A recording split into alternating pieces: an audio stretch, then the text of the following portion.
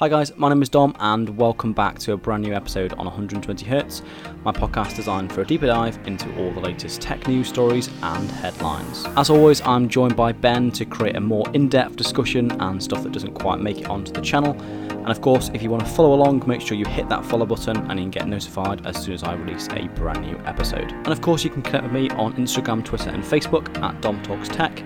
And if you have any questions about anything in this podcast, just send me a message and I'll get back to you as soon as I possibly can. Okay, Ben, how's it going? How are you? I'm good. Thank you. It's been a while. We've not done one of these in a while. Yeah, it has been a while. I mean, as we said before, it's kind of been snowed under with uni work, and yeah, that's definitely taken its time. Yeah, the outside world hasn't helped, I don't think. But glad to be back. Glad to doing this again, and hopefully we'll maybe a bit of a lapse towards April, I think, for both of us. But I'm sure we'll be back at it in no time. Yeah, exactly. And we've got a lot to talk about today anyway, so at least that's something. The tech news stories have not stopped coming in the time. So, I mean, first, one of the biggest news stories that's happened in the last couple of weeks is to do with Google Stadia.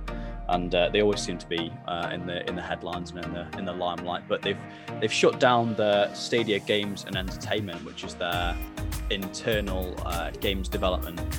Because they first quoted they had like something like I think it was like 200 plus like first party Stadia exclusive games.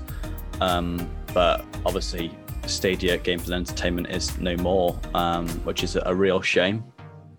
Yeah, I think, I mean, when this first happened, I think we had a discussion about it, but to me, it seems like the reason, or probably hoping, the reason they're doing this is a move away from first-party games that they're making to maybe funding bigger third-party games. Something that obviously we mentioned and that we saw recently is that FIFA 21, quite big AAA game. I say quite big, a very big AAA game. Maybe they are going to move into that branch, you know. Just off the top of my head at the moment, you know, Call of Duty, like Warzone, is one of, if not the biggest game at the moment, you know, for streamers and content, as well as avid gamers as well. But are there any games that you can think of that they could be looking into, maybe getting on the platform?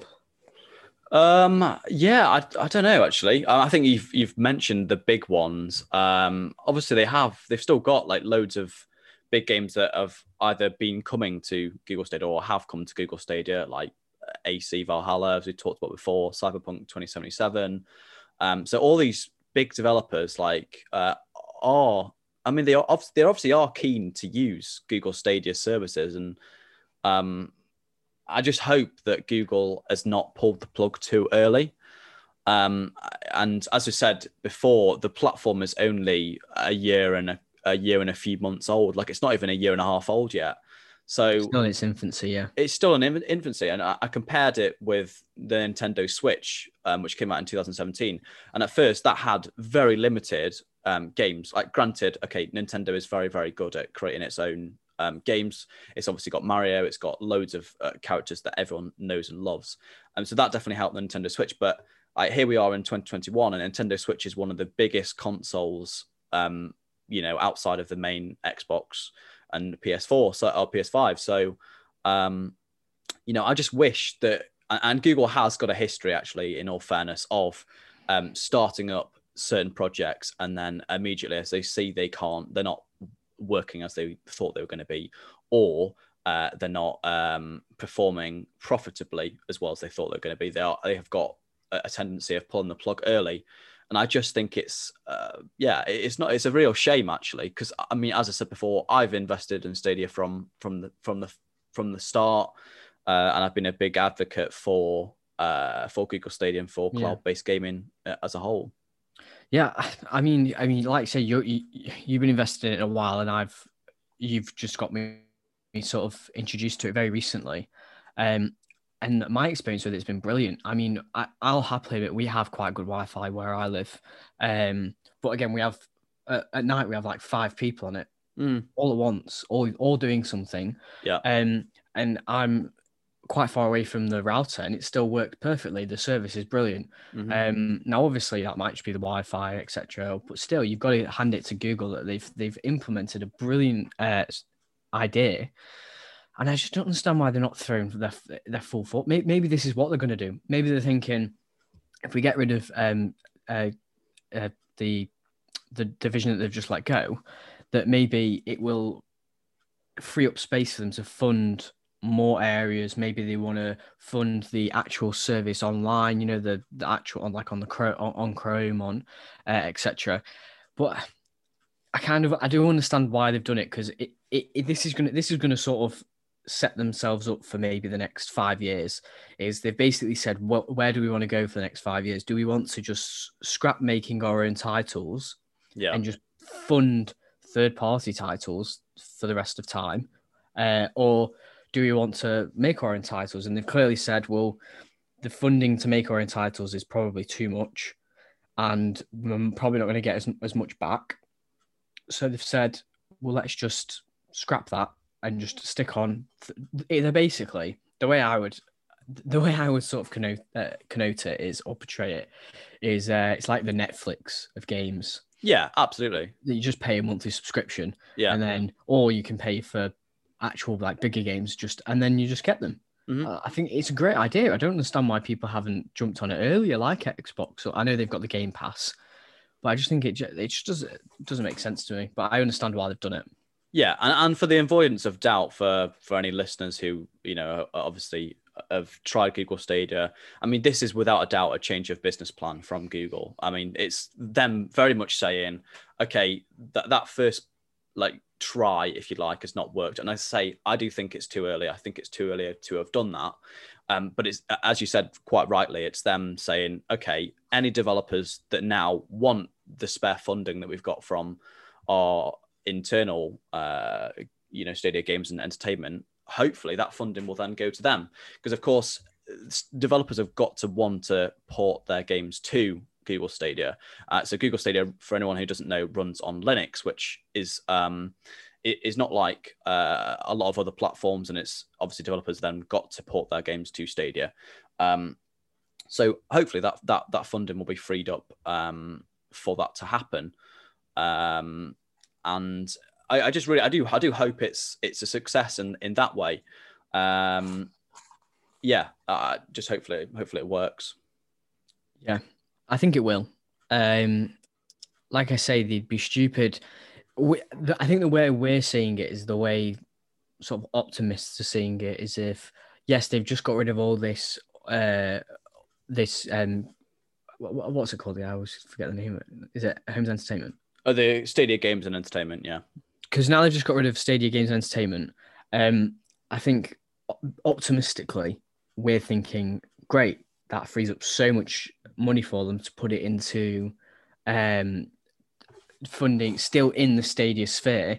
Yeah, but it's Google. They've got so many different projects. They could have freed up to completely change Gmail or something stupid like that. I think we're being very optimistic, but I do think it could happen. Yeah, that's just the preface I would put on and it. Of course, to play devil's advocate, the downside is that they're changing the business plan so much. And basically, I mean, I would say throughout the whole journey of Stadia, they have not treated their customers with the utmost of care, in the way that they've not communicated well enough. They've not. There's been a lot of mistakes, and that is without question. Yeah. It's very widely known. They've basically promised things that have not been given, or not been sort of fully formed. So, for example, I don't know whether you've seen, but Google Stadia is actually facing a class action lawsuit against them, because they promised 4K 60 in games from the start. And so, for example, in Destiny 2, it never ever reached 4K 60 at the start of the platform. So someone has decided to file a class action lawsuit against Google Stadia. And I don't know whether it'll be successful. I'm not sure. But that is actually in the pipeline. It's been getting a lot of news traction in the last couple of days. So it's very interesting to see that's the case. Yeah. God, I feel like that's going to happen though, isn't it? When you bring out these services, there's going to be these sort of niggling problems, and then again, a class action lawsuit isn't exactly a niggling problem. That's quite a big problem.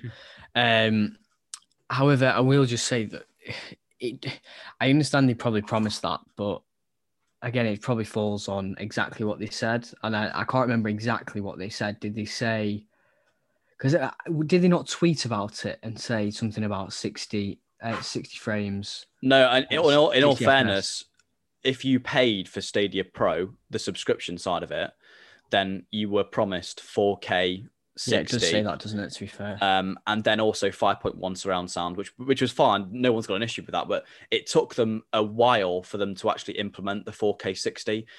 Google are claiming that was the developers' fault. Developers are claiming that's Google's fault. So, yeah. I mean, you've got a bit of a sticking point here anyway. But I think not. I think as far as I'm aware, and as far as I've seen in the news and in YouTube videos and stuff like that, they have treated customers poorly, but they've also treated developers poorly as well. And that goes back to, again, talking about the shutdown of Stadia Games Entertainment. Apparently, the week before the email was circulated saying that the Stadia Games Entertainment was going to be shut down, all the developers were apparently praised for their hard work and success on Stadia Games and Entertainment. So something to me doesn't seem right, and I don't know what it is. So the week before, they got an email saying, well done, congratulations, you've all worked super, super hard. And then a week later, they've said, okay, we're basically changing our business plan completely, and Stadia Games and Entertainment is no more. So it's very strange. Very crossed wires there, isn't it? Where one thing's been said and then another thing's been said. I mean, we get a lot of that, don't we, with uni, but we won't go into that. So, yeah, I understand that. Maybe they were just an email saying, oh, well done, with everything that's going on. They've just said, well done, keep going. But then not even a week later, to then get an email saying, actually, you guys are out of a job now because the business is no more. Yeah. I mean, apparently, so again, just to beef out the story, Stadia, I think I have actually commented on it and said that one of the reasons for the closure was because Microsoft bought what's the Bethesda? I don't know what it's called. Bethesda. Yeah, that's the one. Yeah, they bought them up. So that's apparently, that was, according to Stadia, that is one of the reasons why they decided to shut down but to me, that was quite a big purchase. That it is a huge purchase. Yeah. But then that's why Stadia again, because I think that Bethesda was one of their partners as on Stadia as well. So if obviously Microsoft has teamed with them, they've lost quite a big developer. So I don't know. I mean, that is definitely, it's going to be an interesting, but it's just an interesting story. It's very strange to me how it, in such a short period of time, the whole plan has sort of fallen through. Yeah, I mean, at the moment, who they got, it's mainly just Ubisoft, I think. Ubisoft and they've EA. got EA as well. Yeah. Yeah. I mean, EA are obviously a very big one, but other than sort of like Battlefield and the FIFA games, the sports games, they don't really bring a lot. Whereas Bethesda brought quite a lot. Well, exactly. They had big franchises as well as small titles. It's a very strange. It's a bit hard for Stadia at the moment, and maybe that is why. Maybe it isn't because they were, like we said. Maybe that is because that's the reason why, not because they needed funding elsewhere or because they wanted to fund third-party developers. Maybe that is just it. They're now solely relying on Ubisoft and becoming a Ubisoft partner and just having their games. Or EA as well, sorry. But I suppose we don't know. But I think that's the thing. We don't know. But to sort of soften the blow, they did say that they've still promised over 100 new titles for 2021. So the 2021 like roadmap, if you like, is still as it was. So nothing has changed for this year. And the games that were coming out are still going to be coming out on Stadia. What the problem is, and the problem for me as obviously a founder of the platform and as someone who continue to plays on the platform, is whether I still carry on funding or still carry on buying games in 2021, having not knowing what is going to happen in 2022 and beyond. And as we talked about before, Google, I mean, let's mention a couple of them. Allo, which was their chat service. They've got tons of they have a very good track record. And say it's not a good track record; it's a bad track record.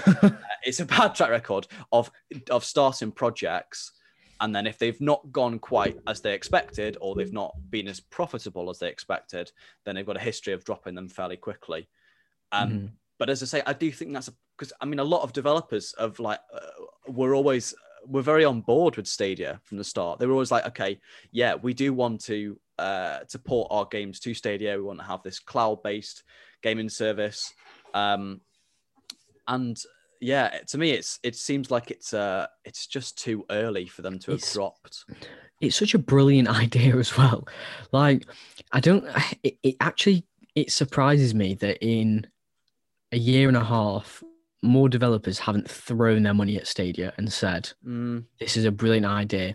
Not developers like Microsoft, who obviously live off hardware, and Sony, but more like Ubisoft, Bethesda, like we've just mentioned, because, those developers, it probably helps them more. They don't have to worry about formats, small issues where they need to for Microsoft and Sony. Yeah.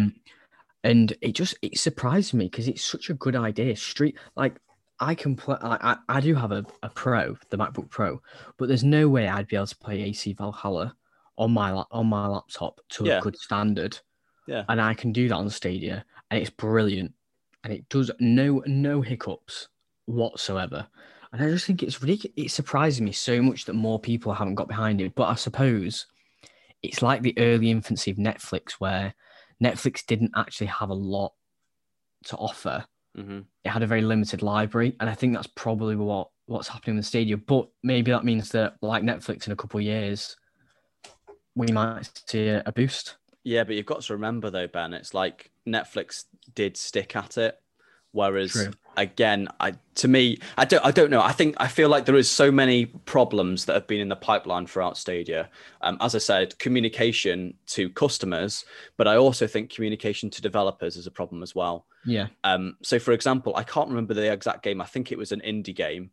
It was a really funny story actually. I saw just this news story pop up on my feed. It said that they were literally trying. Oh, actually, that it wasn't a small indie game. It was Terraria, like the like. Oh yeah. So apparently, Google locked them out of their Google account, so they couldn't continue making Terraria for Stadia.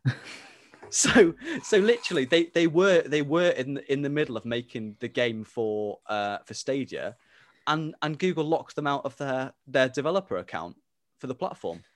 So again, it boils down to, I just think the communication has been appalling.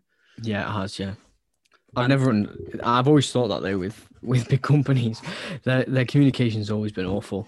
Well, no, yeah. I mean, yeah and no, because I think Apple's communication is outstanding. I mean, absolutely outstanding. I've had some really, also I've had various issues recently. Again, this is going into like other stuff. Like, I mean, I ended up dropping my iPad Pro, and getting a crack down the middle. But I got it fixed with Apple, and like the communication was like absolutely incredible. Yeah. Same with I ordered an Apple Watch, and like there was really like significant problems with delivery. UPS, which is definitely not in my good books at the minute, had some like major. They just wouldn't deliver the parcel for whatever reason. Like they just kept hold of it. It kept getting delayed. But anyway, like basically, I went back to Apple, obviously, with the company I ordered it from, and like every single time I spoke to their customer service, it was genuinely incredible. Like they knew exactly what they were talking about. They didn't give me any rubbish or any messing around. And like I think it's just I think that's another. I want to talk about this in a podcast because like it really does make your experience of a company better, and it makes me want to, invest in these particular companies because I know what I'm getting out of it or what I'm getting afterwards is going to be really good.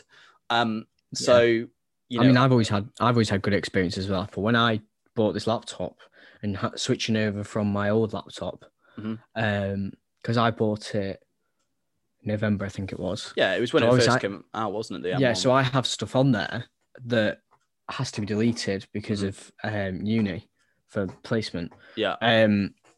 So I had to make sure that got over there, and just talking to them, being like, how do I want to move it over?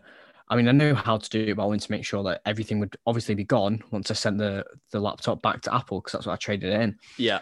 Perfect. They'd sent me literally a step-by-step walkthrough. Yeah. And a video of how to do it, and then said, if you have any troubles, like I'll just stay here, do it now, on the chat. Yeah. And they were perfect. Did it in about 10 minutes. But like issues like that, which are quite serious issues, which I had to have done, and they were just so helpful. So it was seamless. So I can't say a bad word against Apple on that factor. Yeah, I think it is. It as I say, it does just make your whole experience just so much better. Every time, as you said, they're very, very knowledgeable, and they'll actually stay on the phone with you, like to walk you through it. Like if you've got any issues, like they're constantly just trying to make sure that your experience is the best it can be. Yeah. Which obviously is that's something that Apple pride themselves on, is their customer service, their customer care. It's not called the Genius Bar for nothing, is it? No, exactly. The Genius Bar definitely does live up to its name. And, this is going back like a couple of years now. I had problems with my MacBook and I went in. I literally spent over an hour with the guy at the Genius Bar. Like he didn't have to stay with me to like figure it out, but he was puzzled by the problem itself as well and just stayed with me and actually, fix the problem. Yeah. They're brilliant. So again, I think it boils down to customer communication. Apple, whatever it may be, Google, to have better customer communication and customer communication, but also developer or partner communication as well, I think is absolutely fundamental and is absolutely key. No, I agree. Yeah. Brilliant. Yeah, went off on a little bit of a tangent now. Didn't we? We were passionate about that issue. That's what it is. Yeah, absolutely. Very, very passionate. Well, we both use it, don't we? We both use Stadia. So there's a reason why we want to know why this isn't working. Sorry, I'm just putting my laptop on charge. Don't want it dying. There's a reason why we are so into it. It's because we do use it and it's a brilliant service and we want to see it successful. Yeah, exactly. Yeah, absolutely. One of the other big stories that we've obviously seen in the last week or so is NASA's Perseverance landed on Mars very successfully, in fact. A very different type of tech, some would say. Yeah, well, a different type of tech, but obviously this podcast is all filled with all the latest tech news stories and also just, other news stories that are related to tech, perhaps. Yeah. So and this is highly related to tech. Absolutely. Really happening. It's taken, years for them to develop Perseverance and obviously engineer it, but then also it's a 7-month journey to Mars. So this is 7 months on, which is absolutely incredible. Who'd have thought, eh? Who knows? Maybe Elon will be taking us to Mars sooner than we thought. Well, he needs to get SpaceX to work before. Sorry, Elon, if you're listening. I've seen way too many of those compilation videos that are by SpaceX of their boosters just completely crashing when they're trying to come back. And that's the thing. It's like thousands of millions of pounds just like literally blown up there and then. They just try and make a lovely little joke about it. Yeah. No, it is awful. But I mean, how incredible that this rover is going to be on Mars for the next I think it's next decade or the next 10 years it's going to be, but it's collecting samples over the next 2 years. And I don't know whether you've seen, but it's the engineering is absolutely incredible. It's got it's basically the biggest like feat of tech engineering that's ever happened on a rover. Yeah. The tools it's got are amazing. So the way it drills into rocks, it collects rock samples. The rock samples basically go into the rover itself, and it almost they call it like pooping out the samples. It poops out the samples and basically drops them on the surface of Mars. Okay. And so obviously Perseverance is not going to be able to bring them back to Earth, but the next mission from NASA is another rover, another rover to go to Mars to basically collect the samples and then bring them back to Earth for testing. And I believe that's going to happen within the next 2 years. So that's basically the mission after Perseverance. But Perseverance is going to be, roaming around collecting samples and obviously looking for previous life. Hopefully meeting some Martians. Yeah, meeting some Martians on the way. This could be the first time that we've discovered life outside of our planet, which I just think is incredible. Yeah, even if it ends up being like, have you ever seen the movie Life? I haven't, no. Oh, it's a horror film, but it's not that. It's more of a thriller, really. Basically, they find a life form on a comet. Right. It gets taken to the International Space Station, and then it just grows to be this like weird, like what are those plants called that eat things? What are they called? Oh, like fly traps, Venus flytraps. Like flytrap. Yeah. To me, it looks like a Venus flytrap, but like an alien version, and it basically just kills everyone on the International Space Station. But it's a brilliant film. You should watch it. Oh, ruined it for you. Yeah, I'll have to give it a go. Sounds like those things from Stranger Things. You've seen Stranger Things, I assume. Yes. Yeah. Kind of. Yeah. Actually, yeah. They, like, I know what you mean. The face, like, is open. The dog things. Yeah, that's it. Yeah. Yeah. Yeah, kind of. But it doesn't have arms and legs. It's like a snake. Okay. And it just sort of flies along because obviously, minimize gravity in the International Space Station. But yeah, it's a brilliant film. You should watch it. I'll have to give it a go. Yeah. Hopefully we don't get one like that. I was only joking. I don't want one. I don't want one like that. But yeah, it's a good start. What are we now? 4th probe to Mars now? 4th rover to Mars, I think this is. Yeah, Curiosity was the last one in 2013. Maybe later, I think. Yeah, something like that. It was a little bit later, was it? Or 2015. It's something like that, yeah. Should we have a look? But then, yeah, the other thing which is incredible, I should say, 4. I think it's pretty short. It is 4. But the other thing is the fact that they've managed to navigate the rover to the exact crater. So if anyone's read around the story, where Perseverance has landed is an old. It was a massive crater, which used to contain water. Obviously, billions of years ago, and where there's water, there's usually signs of life. So that's where the rover Perseverance has landed. And on previous missions, they've never managed to get it as accurate as to pinpoint the exact point. So each one, if you look at the diagrams, there's a massive circle, and Perseverance has managed to land exactly within this crater. And of course, what that does is shave off loads and loads of time because it doesn't have to drive to the exact location. So it basically, as soon as it's landed, it can start looking for previous life forms. So it landed actually earlier. It took off on the 26th of November 2011 and landed in August 2012. Oh right, so it is early. That was Curiosity, yeah, right, yeah. And it only managed to travel 15 miles as of the 30th of January because it has a max speed of 0.14 kilometers per hour. Yeah, well, this is the thing. So I think they were talking about the Perseverance because that's the reason they want to land it in an exact location, is because it takes so long for them to drive around that it obviously needs to land where you're going to do your research, because otherwise it's going to take so many more years. Takes 2 years to get there. Yeah, well, exactly. Yeah, exactly. So yeah. But it's as Neil Armstrong once said, it's no, it's not one small step for man because it's a rover, but it's that. Yeah, basically. Yeah, we're closer and closer to existential travel in space, aren't we? Well, they do say that the first person to go to Mars is alive today, which, that's an incredible. I was thinking of past then. I don't know why. Yeah. I was like, I've clearly not met this astronaut or heard of this astronaut. So Yeah, no. So the person who is the first person to go to Mars in the future is now alive today, which is really exciting. But will it be a one-way trip? That's the question.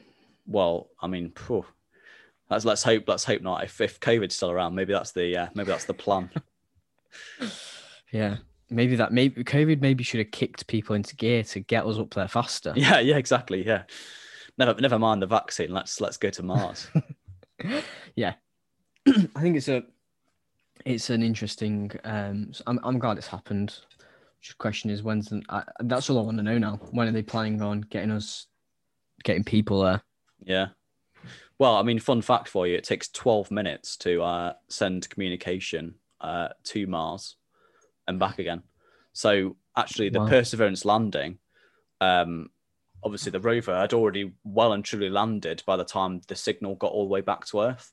So it's quite cool. 12 minutes to get to 12 minutes to get to Mars. You know what? Weirdly, I think I did actually know that because in just a thing in The Martian, the film The Martian with Matt Damon. Yeah. I'm sure in that film, she says when they go and save him, can we do anything from here in Houston? And she says no, because it takes 12 minutes for them to talk to us. So it'd take 24 minutes to get them a solution. Yeah. And it was, and that's always stuck with me. But yeah, I mean, it takes. Yeah, that's exactly it. Is it 8 minutes for light from the sun to get to us? Isn't it? It's crazy. It just shows the distance between planets and everything. But yeah, no, it is fascinating. It's fascinating. We think we've gone a bit beyond tech there, haven't we? Well, I mean, just to rein us back in, if you like, we've got the iPad Pro refresh for 2021, which is just around the corner. So the the new iPad Pro is going to be announced in March, and it's rumored to come with a micro LED display, which obviously takes us away finally from Apple using LCD displays on the iPad, which I mean literally the only downside to using an iPad is the fact it has got an LCD display still. So of course, if you're not familiar, an LCD display still needs a backlight to work, so you can't individually light each pixel. And a micro LED display takes it a step further. It's even better, as you can then the pixels are a lot smaller, and you can individually light the LEDs better. So you don't need that backlight as such. So it should look a lot better. The black should look a lot blacker, and obviously the color should pop more like they would on an OLED display. So that's very exciting. The rumor is that the actual design of the iPad is going to be relatively similar to the iPad 2020, with its camera module on the back. Obviously, it's a squared off design. Hopefully, I mean, this is again not confirmed, but hopefully we'll get the A14X chip in this iPad, which of course is the chip that's in the iPhone 12 lineup from last year. It might not be the A14X, it might be the A13X, but we'll see. We'll see in March as to what Apple announces. Yeah, I've not used an iPad in quite a long time actually. We used to have I think we still have an iPad here actually, but it's like 2013 or something like that. It was just a family iPad, but it's nice to see them refreshing it. I think they've announced as well. They've like officially announced they're refreshing the 14-inch MacBook as well, haven't they? It's not official. It's still a rumor, but okay. It's pretty much it's a fairly solid rumor. It's come from a lot of like Minchi Co, which is a really reliable Apple leaker. John Prosser is another one, and they've all confirmed that we're going to get probably the A1X chip. It's going to be called, which is a slightly faster chip from the M1 which we saw last year, which of course is already a really fast chip. But it's going to be in the new MacBook Pro lineup with a new design. And the new design is going to be, of course, inspired by the iPhone 12 lineup, as well as the iPad Pro lineup, with a much more squared off design than we've got at the minute, with a screen that should hopefully be closer to less bezels, basically, because that's still a big problem on the MacBook. So you've got huge bezels around the side still. Maybe there was a rumor for Face ID. I'm not sure whether that's going to be a thing or whether they're still going to keep with Touch ID. But I mean, I don't mind Touch ID on the Mac. I mean, I suppose it makes sense because I was thinking with the iPhones, especially with masks and wearing masks in shops now, Touch ID probably makes more sense on the iPhones at the moment than it does Face ID. But then Face ID probably makes more sense on MacBooks than it does Touch ID, because with a Mac, when you open it, the camera is just immediately looking at you, and you're not likely to be wearing a mask, really, are you? I suppose if you're in a library or something at the moment, but still. Well, Touch ID, I know it sounds really lazy, but if your laptop's at the other side of the desk, and you just opened it, and you're like, now I'm going to open it. I know it sounds really stupid and lazy, but just no, it is. It's more it is more convenient, isn't it? And that's which is what they're going for. Yeah, absolutely. I think it works so well on the iPad as well, because of course on the iPhone you have to have it in like portrait orientation, whereas when with the iPad you can use it in portrait or landscape. Like the Face ID is better on the iPad. So if they implement the same Face ID tech into the new MacBook lineup, then that should be pretty good. Yeah. No. I mean, if I had the money, I'd probably get one. But I don't have the money. Upgrade just after a year, Ben. Yeah, no, I don't. I mean, apparently my computer's already obsolete by the sounds of it. No, honestly, definitely the M1 MacBooks are here to stay. That's for sure. Yeah, it does me justice. I get a lot of stuff done. Although, actually, coming back to it, about 2 days ago, this might be a Microsoft thing, actually. But is it to do with OneDrive by any chance? No, it's to do with Microsoft Word. Actually, it's just to do with Microsoft Office, just in general. Okay. All right. I tried to open Microsoft Word and have it on my hotbar, and the icon, the fancy new icon that they released a few years ago, just randomly decided to turn to a Apple folder that said Microsoft.app.backup.exe or something like that. And then when you tried to open it, nothing happened. So obviously I have a lot of stuff for uni on my laptop. I had to completely delete Microsoft Office off my laptop, completely uninstall it, and then obviously we get it through uni anyway, so I had to reinstall it from uni. That definitely to me sounds like it's way more of a Microsoft problem than it is an Apple problem. Because do they have? Is the new Office an M1 optimized app, or is it not? Is it still? I think so. It either, from what I remember, it was a while ago, but I either downloaded in an update, or I think Rosetta 2 did something for it when I first had to open it up. But what I will say is, obviously, saying that it was a Microsoft issue, then after I reinstalled it, I've not had any issues with anything, and my mouse just decided to disappear, or like it was at the bottom left of my screen. But then when I was moving it around, it was like hovering over stuff, but my mouse was still at the bottom left. It was really weird. So I had to completely restart my laptop. Luckily, everything was still there, and it's completely fine now. And when was that? Friday, or maybe a bit earlier than Friday. And yeah, it's fine now. But it's very strange. Yeah, that is interesting. Yeah, because I thought the Office suite had been updated to the an optimized M1 version, so it wasn't going through Rosetta anymore. But whether maybe it's because you had the old Rosetta 2 version still, possibly, and it then wasn't supported by the new M1 optimized version, because that could be the reason. I don't know. What I will say was, I think it was the day after the new Big Sur update was available. So okay. Since then, I've not had any issues. So maybe, who knows? It's completely fine now, so I'm not going to probe into what it was. Yeah, well, there we go. But yeah, it was very strange. Just thought, yeah, don't know what it was, but very interesting. So obviously, we can't have a tech podcast without talking about Tesla, electric cars, the future of driving. My favorite part of the podcast, shall we say? Absolutely. Yeah. So, Ben, do you want to talk us through one of the tech headlines that we've seen this week? Well, if we go more electric vehicle, electric vehicle as a title, I suppose.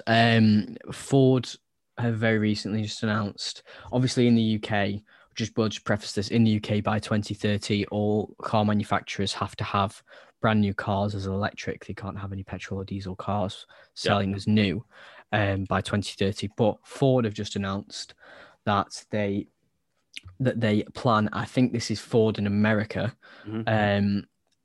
they plan on having all passenger cars electric by 2030. So in line with the UK regulations, but in America, I think, but obviously Ford is quite big over here.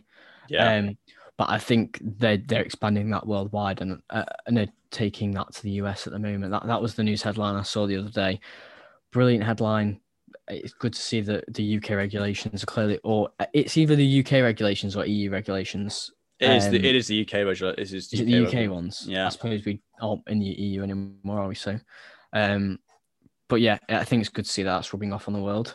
It's a great step towards climate change, I suppose. Yeah, of course. And as always, I mean, we have like dived really deep into this before. So, I mean, I think if you want to go and listen to more in depth, I think episode 4 or 5 of the podcast, we talked, I mean, a lot more in depth about what needs to happen to really make electric cars widespread. But going back to that, and just to reiterate that, of course, what needs to happen is we need to get some like big infrastructure, or we need to improve the charging capabilities of electric cars, because at the minute it's still really, really poor.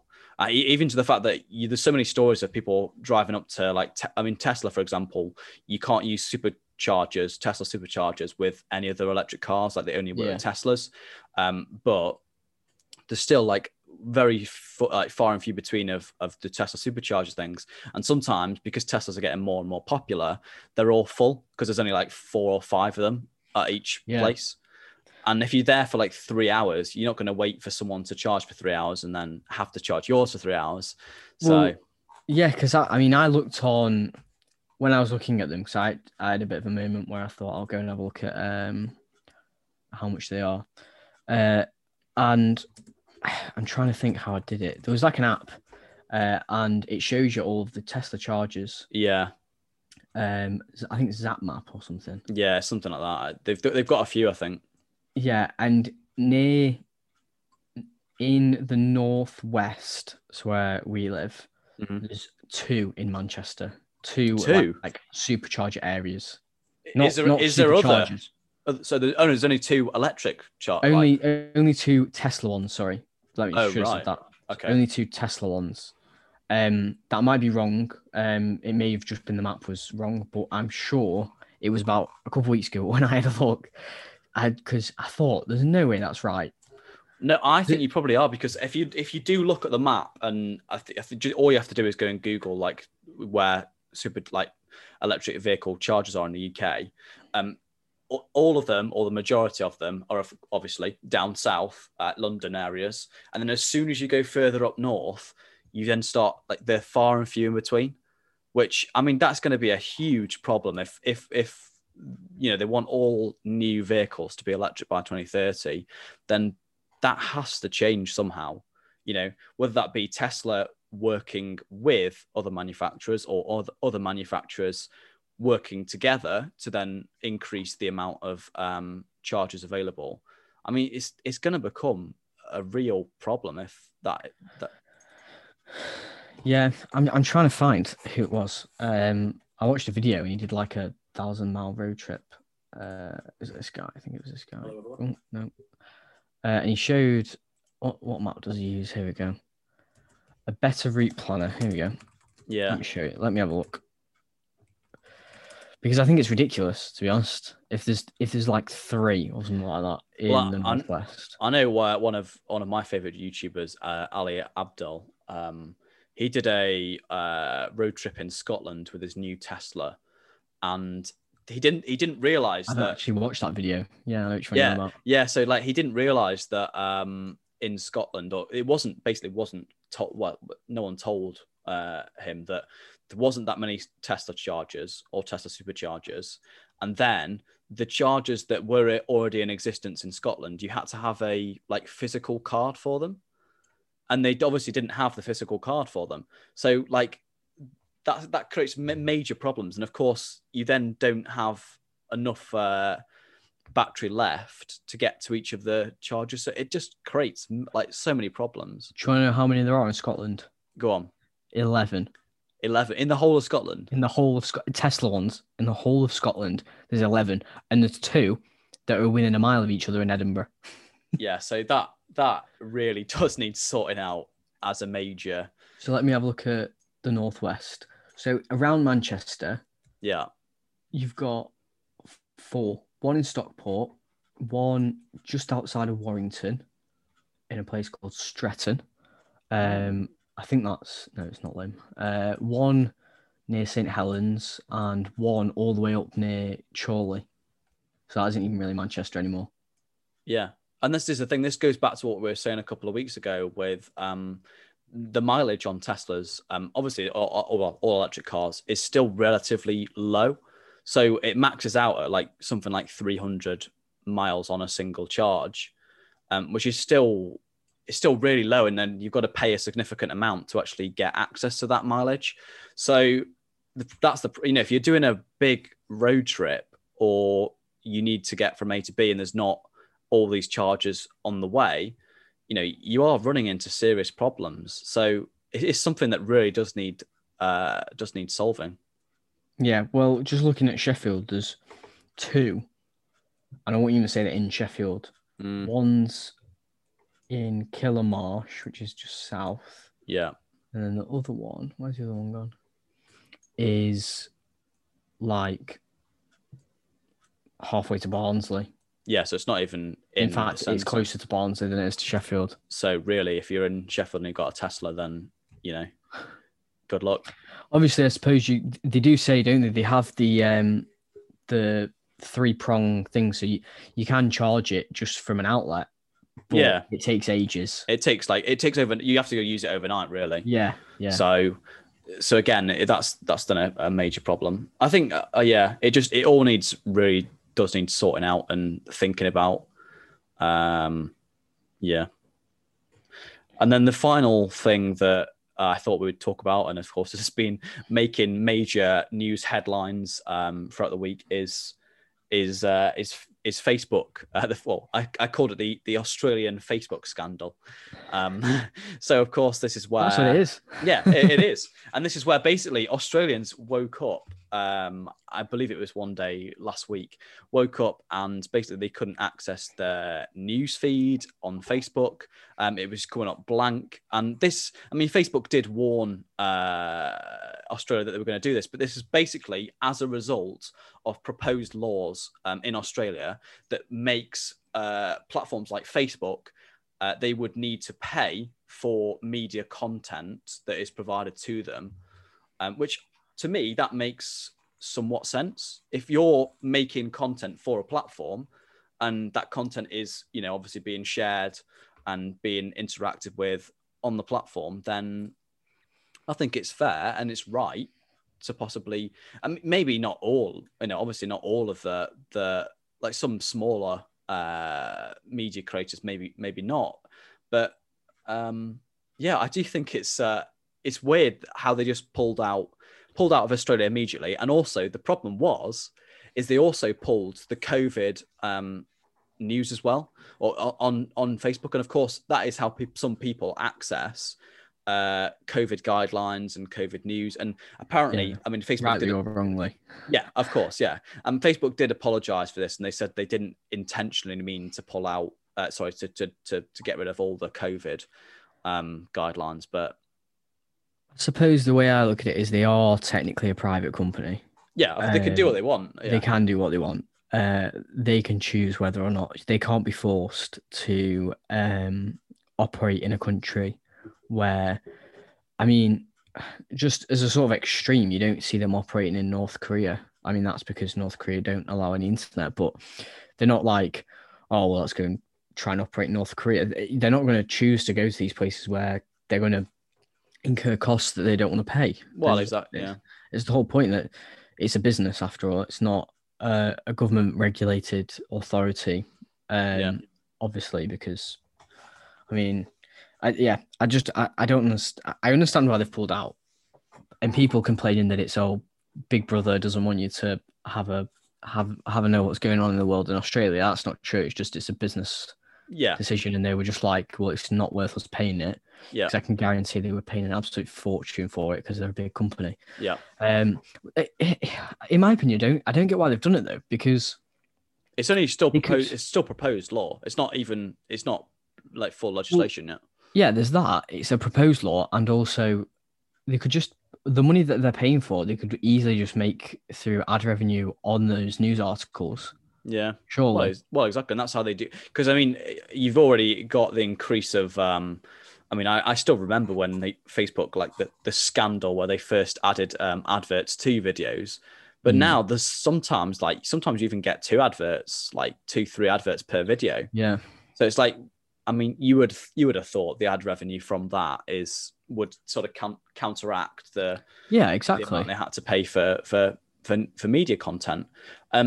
Just to play devil's advocate though, do you think that this sort of proves or demonstrates that companies such as Facebook perhaps have too much power or too much influence, maybe? Yes, but they only have too much power over the public. They clearly don't have a lot of power with actual authorities like the government, because if they had actual power over the government, then they would either be getting it for free or this law would never have been proposed. So I think it's one of those, like, what would happen if Twitter just decided to disappear? People would go into uproar. Yeah, because again, people do use it as a newsfeed platform because you've got things that are trending. You can easily basically see what's popular at that period. I say that getting news from Twitter is quicker than getting it from regular outlets now. Like I can go on Twitter and see something's trending. Yeah. And it happened maybe 20 minutes ago, and then wait another hour to find out from Sky News or BBC News. And that's just the thing, is that people are faster because it's less regulated. Yeah, and sometimes you see the things trending before they even happen as well, because then when they do happen, then you then get it immediately. So for example, obviously, like the whole, like in the UK, for example, the lockdown or out of lockdown roadmap that was announced yesterday, like it was all provided like earlier on via Twitter and all those news feeds, because even news reporters from, as you said, BBC, from Sky News, they've all got Twitter. They've all got access to a Twitter. Yeah. So what do? They just tweet it out beforehand, and then it gets actually published on their own websites. Yeah. So I mean, I saw it as a leak. I saw it as a bit of a leak through the I forgot what his title is. His name's Sacha Lord. He's the nighttime and like bar. I forgot what you call it. Basically, he like advocates for all the nightclubs in Manchester. He owns, or he used to own, warehouse projects, like the warehouse projects and all that. Okay, so he's quite big in the hospitality industry. Basically, he has a title. I can't remember what it is. But he was obviously in on some meetings for the hospitality lot, and he basically not leaked it because it was going to be leaked anyway through the Times. But he was like, "This is the roadmap," and was like, "Blah blah blah." I think he was off maybe by like a month for some things, but that was 24 hours earlier than everybody else, and it's like that was off Twitter. So, well, this is the thing, isn't it? It is, but. Because we are a society now that likes to have everything at our fingertips, and we like to know everything that is going to happen and has happened immediately. It's both a curse and a blessing all at the same time. Yeah. So he is the nighttime economy advisor for Greater Manchester. Okay. And the co-founder of the Warehouse Project and Park Life. Yeah. So the festival. But yeah, I mean, the news has become a lot faster. Obviously that breeds misinformation as well, because people jump on the bandwagon. But I understand why they've pulled out of Australia. Back to the story as a whole. Yeah. It just makes sense. Yeah. Because Australia are going to make them incur costs that they clearly don't want to incur. So just pull out. Yeah, exactly. Yeah, but rightly or wrongly, I don't. In a way, it's a bit like third-party pressure, though, because them pulling out is probably going to make Australia government go, oh, well, maybe we don't implement this law because our constituents won't vote for us because we voted on this law, and now they can't use Facebook. So but then again, it comes down to the power of businesses that do have that amount of influence in countries, which, but as you say, they're a private company, so of course they can do it if they want to. This would be completely different if it was the US. I'm just going to say that, because they were taken to the Senate anyway, and he was interrogated basically in the Senate, wasn't he, over data points, the data points being collected. I remember watching the funny videos of old congressmen try and ask him about Apple, and he was just like, I work for Facebook, go and ask Tim Cook. But yeah. Okay, and I think that's pretty much all we have time for today. Hopefully it's been a pretty informative, a pretty intellectual and conversation and podcast. I think we've covered quite a few interesting topics today, haven't we, Ben? Yeah, we've crammed quite a lot of information into, I don't know how long that was. I think it's been a while though, hasn't it? It's like we said at the beginning. So there was always going to be a lot for us to talk about.